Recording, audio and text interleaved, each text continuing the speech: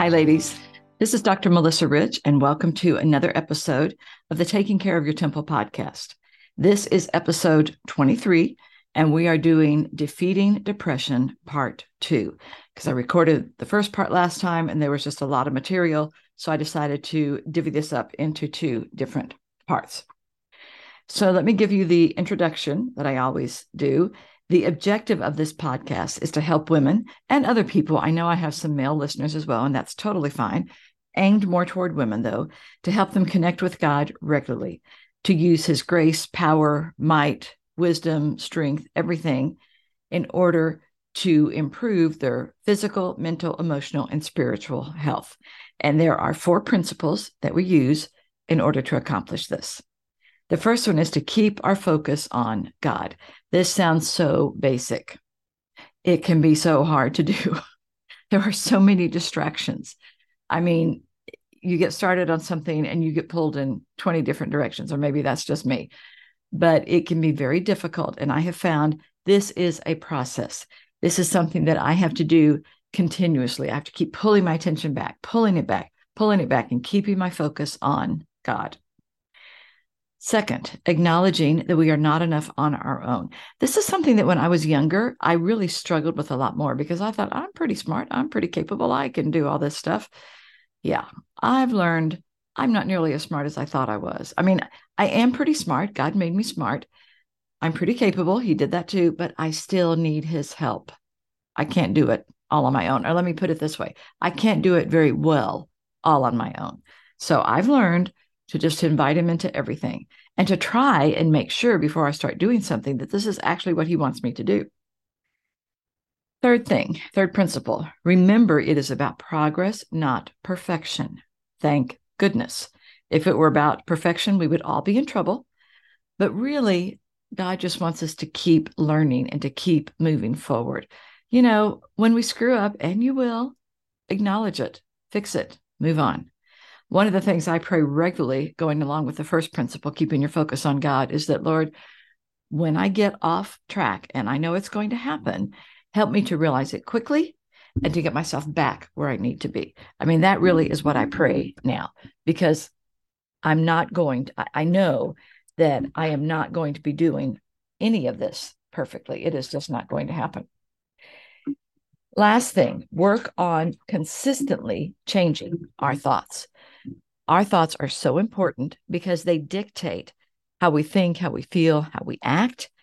And, you know, if we have a lot of negative, toxic, beating myself up thoughts going on in the background, it's going to be so much harder to make any progress, to move forward at all. So a lot of times we need to figure out what messages am I giving myself? And then if they're not helpful, and a lot of times they're not, go ahead and change them. Okay, so let me go ahead. Those are the 4 principles. Let me say a quick prayer here, and then we will get going. Lord, I just want to thank you that you allowed me to do this podcast. I'm enjoying it so much, and I pray that other people are enjoying it as well, and that it is helpful. I ask that you will give me the words to say and to say them the way that you want me to. And I ask your blessing on the people who are listening right now. I pray that these words will help encourage them and support them and help them to make positive changes in their life. Thank you for your love, Lord. Amen. Okay, so today, as I said, we are doing part 2 of Defeating Depression. And I chose that title specifically, one, because I like I think it's called alliteration when things start with the same letter. And I just like the idea that we can defeat depression. It doesn't have to defeat us. That's what it feels like a lot of times. But really, there are things that we can do. So some of this I talked about a little bit last time. I'm going to review some of it, but then a bunch of the material is new to this one. So most of us, thankfully, do not have a depressive disorder. And I'll talk about what that is in a minute. But we all feel depressed at times. We feel sad. We may be down about something. We're grieving for things. Sadness is a part of life, ladies. It's just is. So we all deal with sadness at times. Now, clinical depression is also known as major depressive disorder, and this is a more long-term, ongoing thing, and it can last for years. Then there is situational depression, which is what it sounds like. It's over a particular situation. Usually this occurs in relation to a loss of some type. Situational depression tends to be short term, and it can develop after you experience a traumatic event or a series of traumatic events. Some triggers for situational depression can be relationship breakup. Again, I mentioned this last time. It doesn't matter who initiates it, whether you did or your significant other, it can still be depressing to not be in a relationship anymore. Getting fired from a job, having some type of accident that it's taking you a while to recover from. And we talked about perceived loss with expectations. One of the big ones that I see on this one is a divorce. People who, again, no matter who wanted the divorce, once the divorce is final, then they have all of these expectations that they know now are not going to be met. They had these dreams with this person, and not going to happen. They're not going to grow old with this person. They're not going to travel together and do, all these expectations and dreams that they had are not going to be fulfilled, and people can grieve over those. Another one is a death. It can be pet or human, and I talked about losing my little dog Daisy last time. I also, several years ago, had a 16-month period where we lost my mom. It was expected. She had cancer. My sister very unexpectedly, and then my husband also unexpectedly. So I was experiencing what is called compound losses. Boom, boom, boom, boom, on top of each other. And what I noticed for me, I did not have a depressive disorder, and I'm very thankful for that, but I was experiencing situational depression. I would start out a week, be doing okay. By about Wednesday, I felt like I was slogging through quicksand. I had no energy. I had my concentration and focus were shot. My memory was terrible. I would start doing something and lose track of where I was and have to start over. People would tell me things, I wouldn't remember them. I was definitely not all there. It did get better over time. I mean, and I'm fine now, but it was definitely situational depression due to several traumatic events. I mean, losing 3 people who I loved. It was hard. So depression, definition of it, is a mood disorder that can cause an ongoing feeling of sadness and just loss of interest in normal activities. It can affect how you feel, think, and act. It can also, this is interesting with depression, it can lead to a variety of emotional and or physical problems. Depression is a very common mental disorder. Globally, estimated about 5% of adults worldwide have had at least one depressive disorder. So this time I want to talk about prevalence in teens. Last time I talked about prevalence in adults in the US. I want to switch it over to teens because this is something that really, y'all, is becoming an epidemic, and it's something we need to be aware of and take seriously. It is estimated that 4.1 million adolescents in the U.S. between ages 12 and 17 have had at least one major depressive disorder. And I said last time, if you've had one disorder, odds are higher that you're going to have another one. So when you have them starting really early in life, it is a lot more serious than if you don't have a depressive episode until you're like in your 50s, because odds are then you probably won't have another one. But these kids who are having them, they are going to have more. It is a scary thing. The prevalence of major depressive episodes is higher in adolescent females, about 25.2%, than adolescent males, about 9.2%. And I thought this was a sad statistic or sad piece of information. Depression is sometimes called the common cold of mental illness because it is so prevalent and so widespread. Major depression is the most common mental disorder in the US, and it is the strongest risk for suicide. So again, I'm going to go review briefly these types of depression because I did talk about them some last time. First one is major depressive disorder. And these are clinical types of clinical depression. These are ones that can be diagnosed. And this is where in major depressive disorder, you've got this dark mood that is just ongoing. It kind of leaks out into everything. You lose interest in activities, even ones that you used to enjoy. It is severe enough to interfere with daily functioning. That's one of the big keys for depression. And depression can also change a person's thought processes and affect their bodily functions. Again, it can be pervasive. Next is seasonal affective disorder, or SAD. This is the one that happens frequently during winter months when the days are shorter and there's not much natural light. And I think I said, it typically goes away in spring or summer. I said last time I could probably never move to Alaska because I've always suspected I have some of this. Since I've always lived in the South, it hasn't manifested, but the thought of like 6 months of darkness would drive me batty. Then there's bipolar. Most of y'all, or a lot of y'all, may have heard it as manic depression growing up. And these are the people who have the really, really highs, and then they're scraping bottom down below. And they can just alternate up and down, back and forth between them. I always have thought bipolar sounds absolutely exhausting to just be going up and down like that. Then there is persistent depressive disorder, which used to be known as dysthymia or dysthymic disorder. This is kind of a low-grade, low-level depression that can just go on for a long time.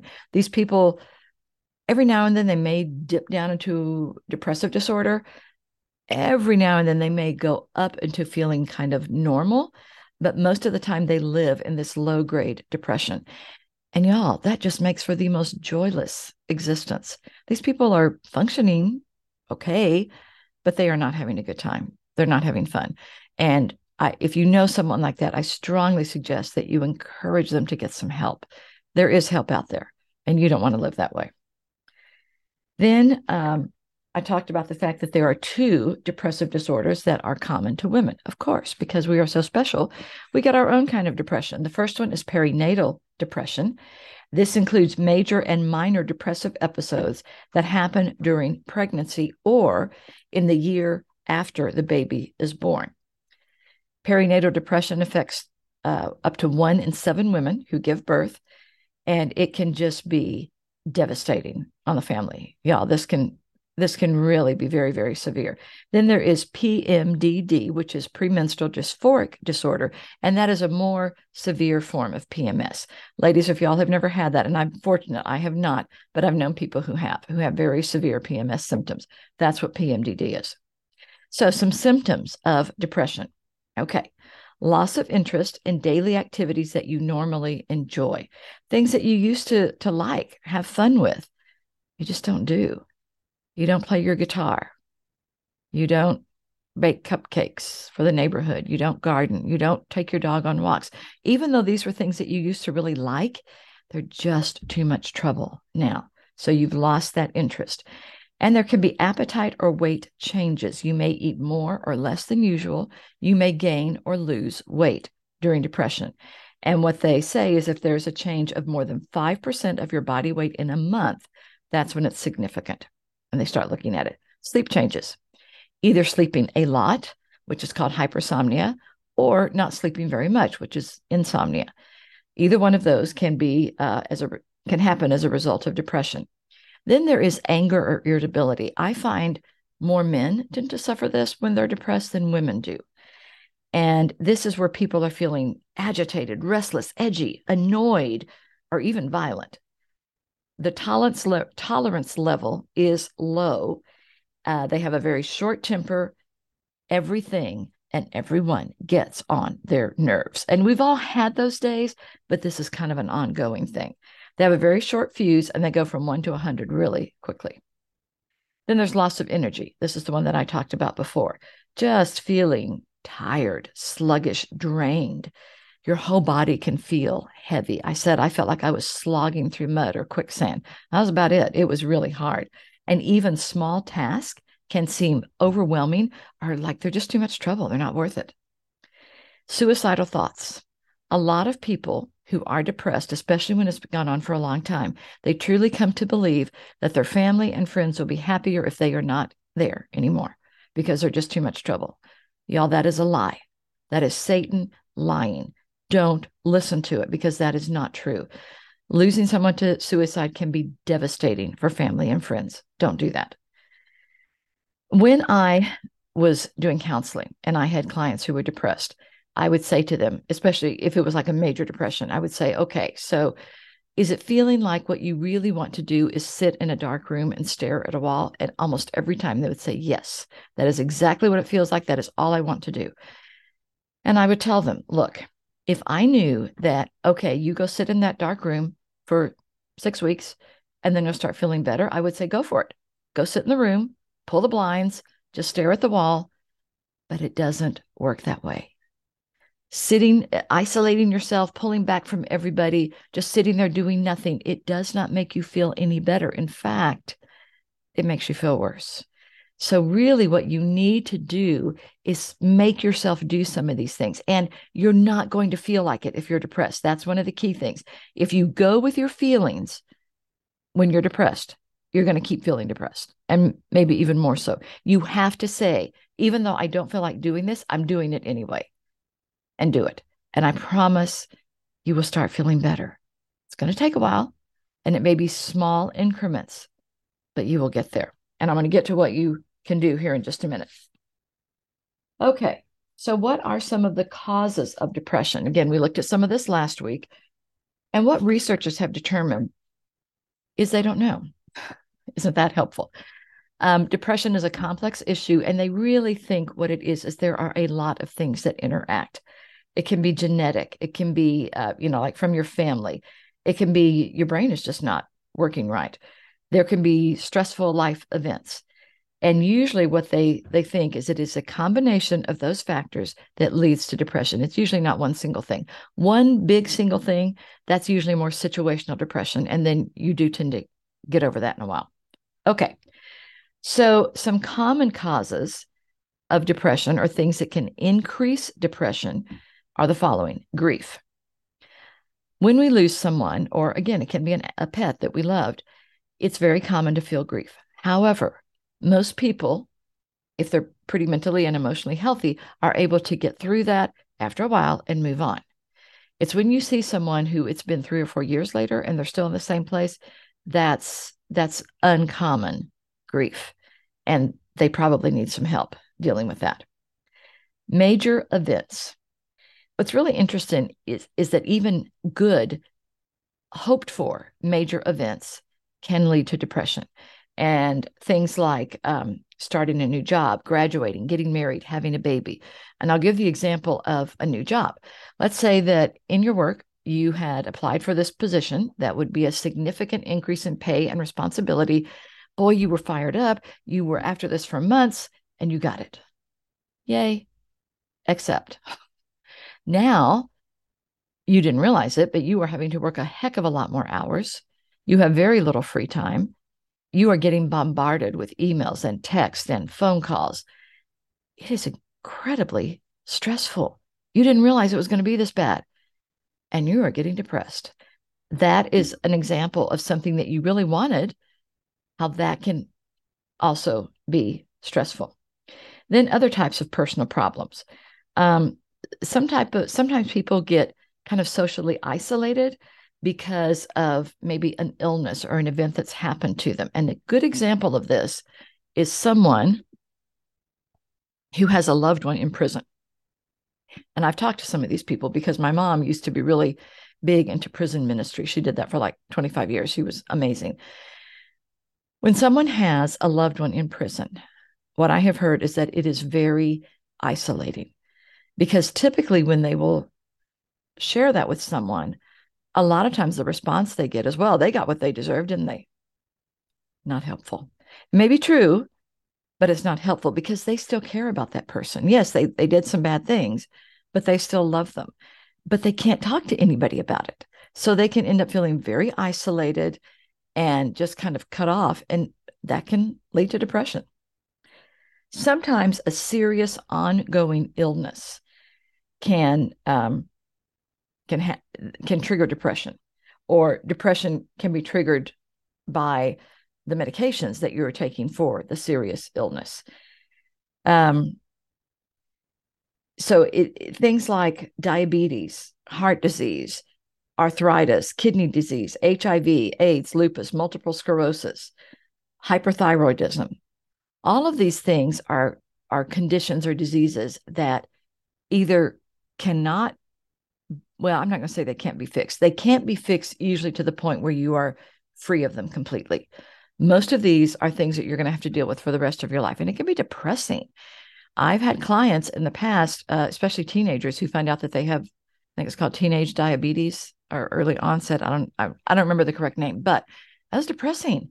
They're going to have to deal with this for the rest of their life. They're going to have to monitor their sugar and poke needles in themselves and test it. And it's a lot. And a lot of them don't like it, which I understand. I wouldn't either. Chronic pain. Oh, and also on the serious illness, researchers also believe, and I thought this was interesting, that when people with chronic illnesses treat the depression, sometimes it can help the medical illness improve because it tends to be circular. You have the disease and you're treating that and you get depressed about it, and then the symptoms get worse and you get more depressed. And so if you can break in there and get the depression under control, a lot of times the disease can improve somewhat, and then you feel better. So you can go in a different direction. Okay, chronic pain. Y'all, pain is no joke. And when it lingers for weeks or months, it's called chronic. And not only does it hurt, but it really can negatively impact your lifestyle. You have trouble sleeping. Maybe you can't exercise. It affects your relationships, your job. I mean, everything can be affected by it. You don't want to live that way. So honestly, if you're dealing with chronic pain or you know someone who is, do some research and find a chronic pain center or treatment center, because they are out there and there is help for it. And one of the things, and I treat a fair amount of it also, that can help is hypnosis, because a lot of times I get people in who will say they're having seizures, they're having pain, whatever. And the doctors have run every test they can, and they will finally say, this is not a physical problem. It's emotional or mental. And that's when they come to me. And I can't help with that. So that's something to keep in mind. Then another thing that can cause or exacerbate depression is substance misuse. Nearly 30% of people with substance misuse also have some type of depression. So they start using drugs in order to help them feel better. And maybe it does initially, but ultimately they just become more depressed. So that is not a good solution. Don't do that. Okay. So let's look at some things that you can do to help you feel better. One of them is face your fears. We all tend to avoid things that we don't like. It is just a common reaction. And a lot of times, because we're avoiding doing whatever this thing is, we lose our confidence, we withdraw, we don't connect with people, we don't talk with them, we don't go out, and it just makes everything worse. So facing the situations is just almost always going to make them become easier. And y'all, I have a great story for this. When I started this podcast, when God told me to do it, I was like, okay. And I did it. And I thought, especially those first few weeks, maybe a couple of months, I thought all the technical aspects were going to eat my lunch. It was unbelievably complicated, all the stuff that I had to do. And I'm trying to figure it out and muddling through it and blah. And I wanted to just chuck the whole thing, but I knew that God had told me to do it. So I kept pushing through. And now this is episode 23. It's so much better. There is still a lot to be done. And the recording is just one part of it. And there's so many other things that I made a chart on Excel. And so when I finished the recording the podcast, then I have to do all these there's like 8 other things I have to do in order to get it ready to go. And so to make sure I don't forget, I have it on a chart. And for each one, I just check it off that I've done it. But had I stopped, I would have felt depressed because I would have not been obedient to what God told me to do. So sometimes you just have to suck it up, face your fear, and go. Next, talk about this one a lot. Change the messages you are giving yourself. In your fight against depression, a lot of it is going to be emotional and mental. And so most people who are depressed, one of the things that they tend to do, that the thought process is they're in a situation and they immediately leap to the worst possible conclusion. It's just going to be this. I'm going to lose my job. I'll be out on the streets. Nobody will ever speak to me again. It'll be horrible. I'll die in the poorhouse. Whatever. That's a very common thing. And that does not help. So when you're feeling really bad about yourself, start using some logic. Okay. You may feel like nobody likes you, but is that really true? Do you have any friends? Do you have family? Do people talk to you? I mean, if small children run away screaming when you come into view, maybe, but most of the time that doesn't happen. You may feel like the most worthless person on the planet, but really, is that true? So start using some logic to counteract those thoughts. And I mentioned last time, therapy, cognitive behavioral therapy, they are really good at doing this. So if you feel like a lot of your thoughts are making you more depressed, maybe some therapy with a CBT person can really be helpful. Next, try to do something fun. This can be tough because when you're depressed, nothing feels like fun or nothing sounds like fun. You have to do it anyway. And in fact, you have to probably work at having fun. So plan some things that you used to enjoy, even if they feel like a chore right now. Decorate cakes, make that quilt, go on the bike ride, go out with friends for dinner. Do the things that you used to enjoy and tell yourself, I'm doing them now because I know these are fun activities and I'm going to start enjoying them again pretty soon. Just keep telling yourself that and keep doing them. It's much better, I promise, than sitting at home in that dark room staring at the wall. Next is set some goals for yourself. A lot of times when you're depressed, you feel like you're stuck and you're not getting anything done. And a lot of times that's true. So that makes you feel worse. You need to start setting some goals for yourself that you can do. Maybe just some daily goals. Start small. Maybe you need to do the dishes every other day. Maybe you need to get out and check your mail in the mailbox. Whatever it is, set some goals for yourself. And I promise you will feel better when you meet those goals. Don't be ridiculous about it. Don't say that you're going to go out and run 10 miles. That's not going to happen. And then you'll beat yourself up over that. Make them small, bite-sized, easily managed goals so that you can start getting some successes under your belt. And then as you start feeling better, you can add a little bit more challenging goals. Again, don't go crazy on it. Don't self-medicate. Talked about this one before. For some people who are depressed, alcohol, marijuana, whatever can really become a problem. And, short term, yes, they can make you feel less depressed, but it is not a good long-term solution. It is not a good long-term solution. It really isn't. They're not going to solve your problems, and you're going to end up feeling more depressed after the effects wear off. A big one, if you are depressed, that you need to do, I promise, is start limiting use of social media. Social media is so widely accessible now. We can all get it on our phones, our tablets, our computers, whatever. It is available round the clock. The problem is that you can become a slave, to your phone or to your devices. There's all these alerts going on. There's all these things happening, and you're constantly checking it.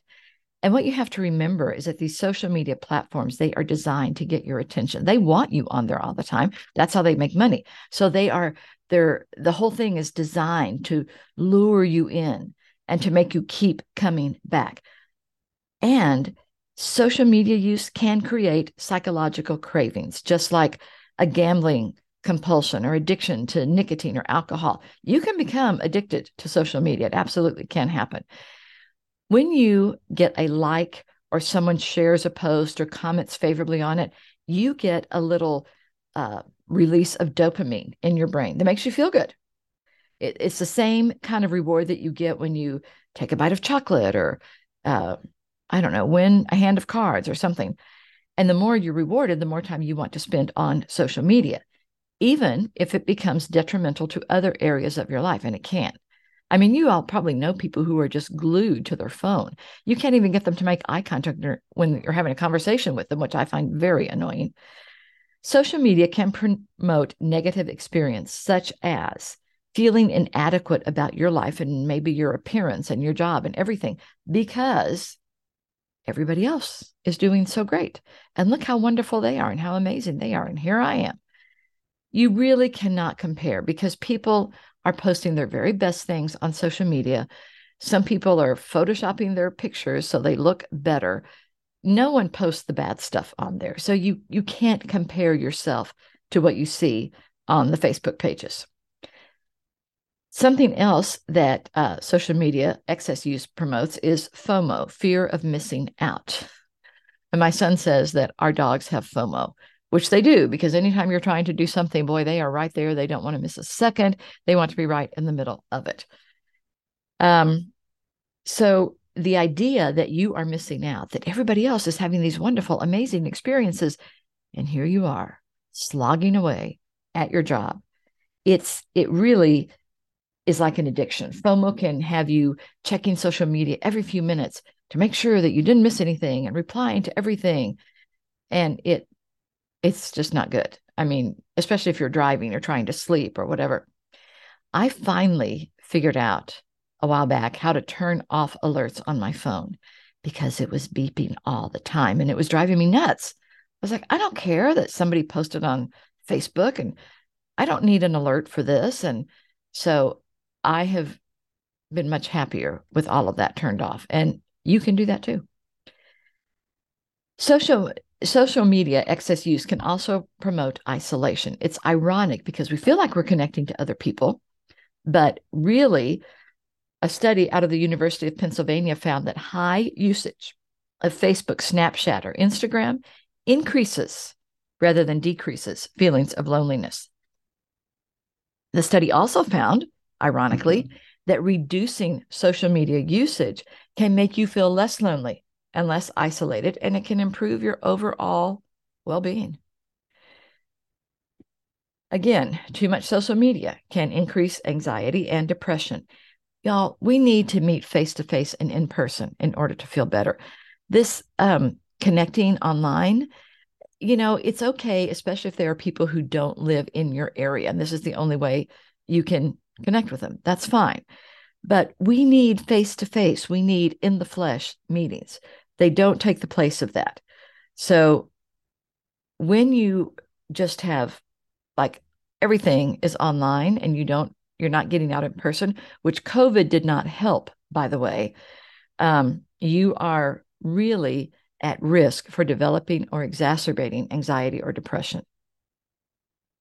Something else that can happen with too much social media usage is cyberbullying. About 10% of teens report being bullied on social media and are subjected to just these offensive comments. And social media platforms are horrible for spreading rumors, lies, abuse that can really hurt people. It can ultimately lead people to committing suicide. That has happened. So what are some things that you can do? Oh, some other things. I'm sorry. I'm already on that. Other things that you can do. Sorry, we're not done yet. One is go outside. When you are depressed, you tend to pull back into your cave. And I have family members who were depressed, and I'd go to their house. All the curtains were drawn. It was dark inside, and it drove me crazy. But they will tend to do that. They don't want to go outside. They're inside. They're in their cocoon. And it's kind of a safety thing, but it does not help. Get outside. Bring nature into your everyday life, and it can help you mentally, emotionally, physically, and spiritually. So do things like go out and garden, go for a walk, take your dog for a walk, go exercise outside, go work in your yard. Do all of those things because it can improve your mood. It can reduce feelings of stress, anger, or depression. It can help you feel more relaxed. There is research that shows that natural light, fresh air, green plants, or being near water, if you're lucky enough to live near a river or a lake or a beach. I'm jealous if you live near a beach. All of those things can really make you feel better. It can improve your physical health. Being outside improves your confidence and self-esteem. it also can help you be more active. I mean, when you're outside, you tend to move around more and do things, because when you're inside, what are you doing? You're probably sitting on your couch. That's not very active. And if you're active, you're going to feel better anyway. Also, it can help you meet and get to know new people, and it can connect you to your local community. If you're out walking your dog in your neighborhood, you're going to see people. At least you may wave to them or say hi. Sometimes you may stop and chat. So again, it gets you connected in real life. It also can reduce loneliness going outside, because you'll probably see other people there. Something else that can be helpful is to spend time with animals. I love this one. Pets tend to have evolved, and a lot of times they are really attuned to us and to our behavior and emotions.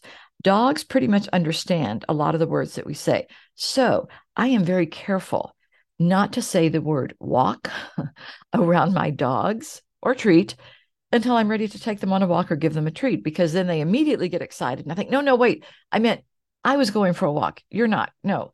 So I have to be careful with that. They can interpret our tone of voice, our body language, and gestures. And a dog will look into your eyes and try to figure out, how are you feeling? What are you thinking? Of course, they're also probably trying to work out, when are you going to take me for a walk or give me a treat? So that happens also. Pets, especially dogs and cats, this is documented. This is researched. I'm not just making this up. They can reduce stress, anxiety, and depression. They can ease loneliness. They can encourage you to exercise and to be playful. They can improve your cardiovascular health. I love that. Pets also provide valuable companionship to older adults, and they can add joy and unconditional love in your life. When I get home, my dogs are right there. They are so happy to see me. Of course, they're also wondering, how soon are we going for our walk? But they're happy to see me. And a lot of times in the evening, one of my dogs, Chewy, will just hop up on my lap. And so I'll be watching TV and sitting there petting him. And it's the most soothing, calming thing. It just makes me feel happy. So some benefits of pet ownership. Again, all of these are documented, not making them up. Pet owners are less likely to suffer from depression than people without pets. People with pets have lower blood pressure in stressful situations than people who do not have pets. I thought this was interesting. One study found that when people with borderline hypertension or high blood pressure adopted a dog from a shelter, their blood pressure declined significantly within 5 months. Pretty remarkable. And that's pretty statistically significant too. Playing with a dog, cat, or other pet can elevate levels of serotonin and dopamine. Those are those feel-good chemicals in our body, which help us feel happy and calm and relaxed. So it's a good thing. And when I play with my dogs, they're so silly. They just make me laugh. And laughter is therapeutic. It's good. It's a great anti-depression tool. Pet owners tend to have lower triglyceride and cholesterol levels, which are indicators of heart disease, than people without pets. I love this one. Heart attack patients, with pets survive longer than those who do not have pets. A heart attack. That's pretty remarkable. And then pet owners over 65 make 30% fewer visits to their doctor than those who do not have pets. So pets are a great one, but let me just say, you need to have, I think, especially if you're having dogs, a backyard for them to play in, and you need to walk them. You can have dogs in an apartment if you walk them regularly. So that's just my little thing. Another thing that you can do to help fight depression is to try and eat a healthy diet. A lot of times when depression hits, people either eat not very much at all, or they eat way too much. So again, they can gain or lose weight. So try to limit sugary, sweetened foods, any type of soda or energy drinks, fried foods, processed meats, refined grains, breakfast cereals, white bread, and certain high-fat dairy products. Try to include in your diet whole grains, beans. Y'all, I'm making a a big crock pot full of black bean soup tomorrow. It's one of my favorite things. I love it. And it's good for you. Legumes, vegetables, fruits, nuts, fish, olive oil. All of those things are good for you to eat, and they can help you feel better.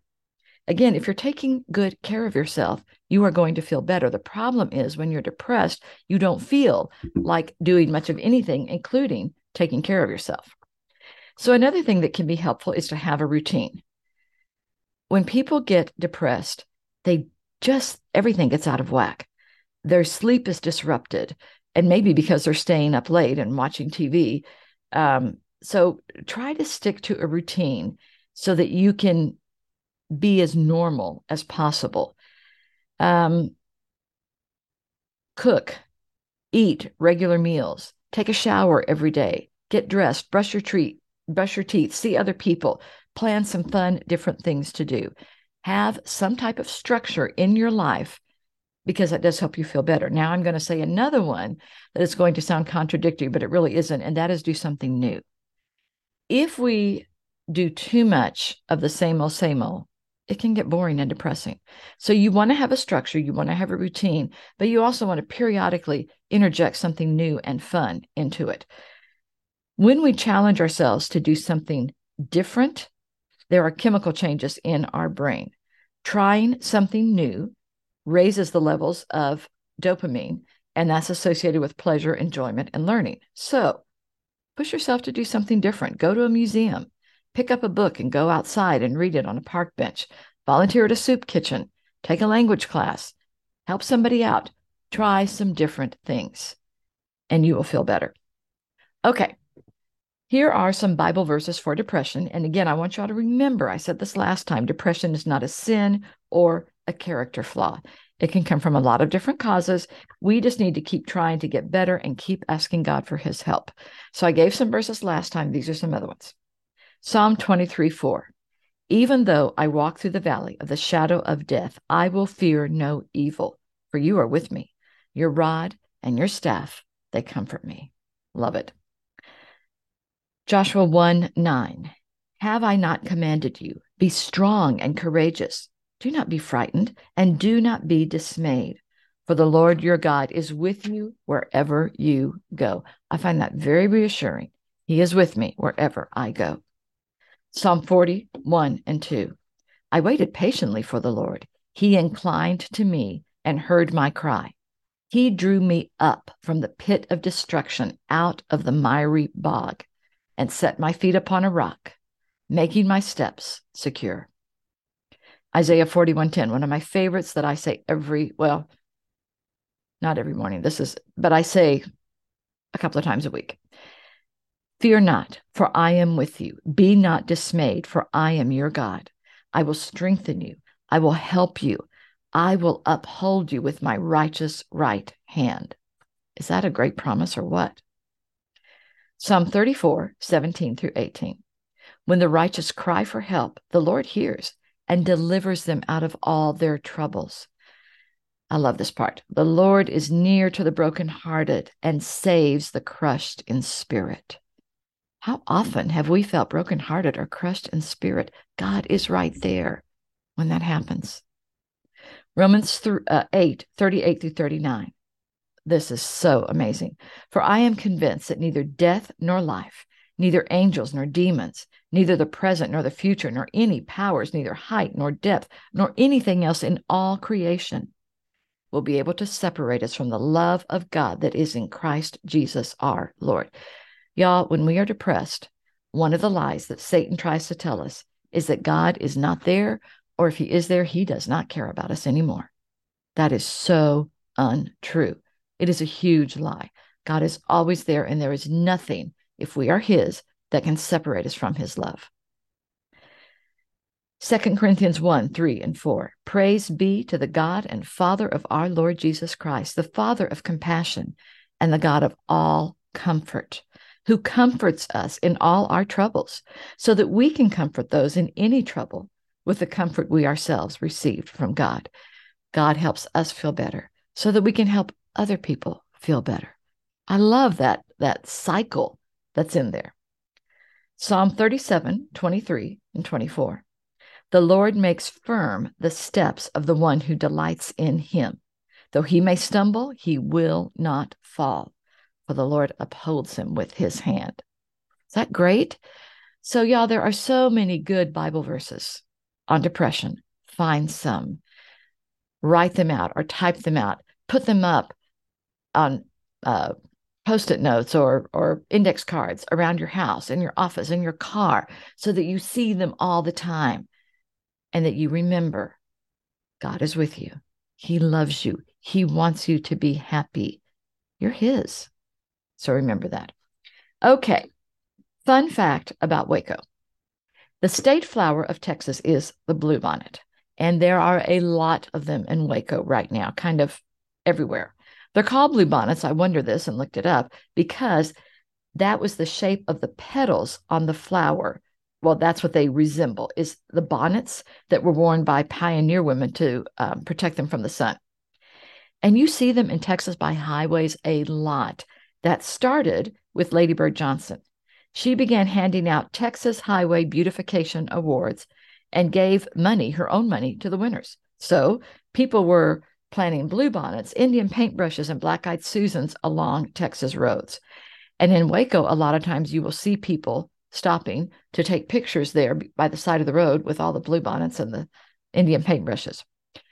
For years, I called them bluebells, and I finally realized what I was doing. That really comes from Bluebell ice cream, which is made in Texas and is also very good ice cream. If you have not ever had it, I highly recommend it.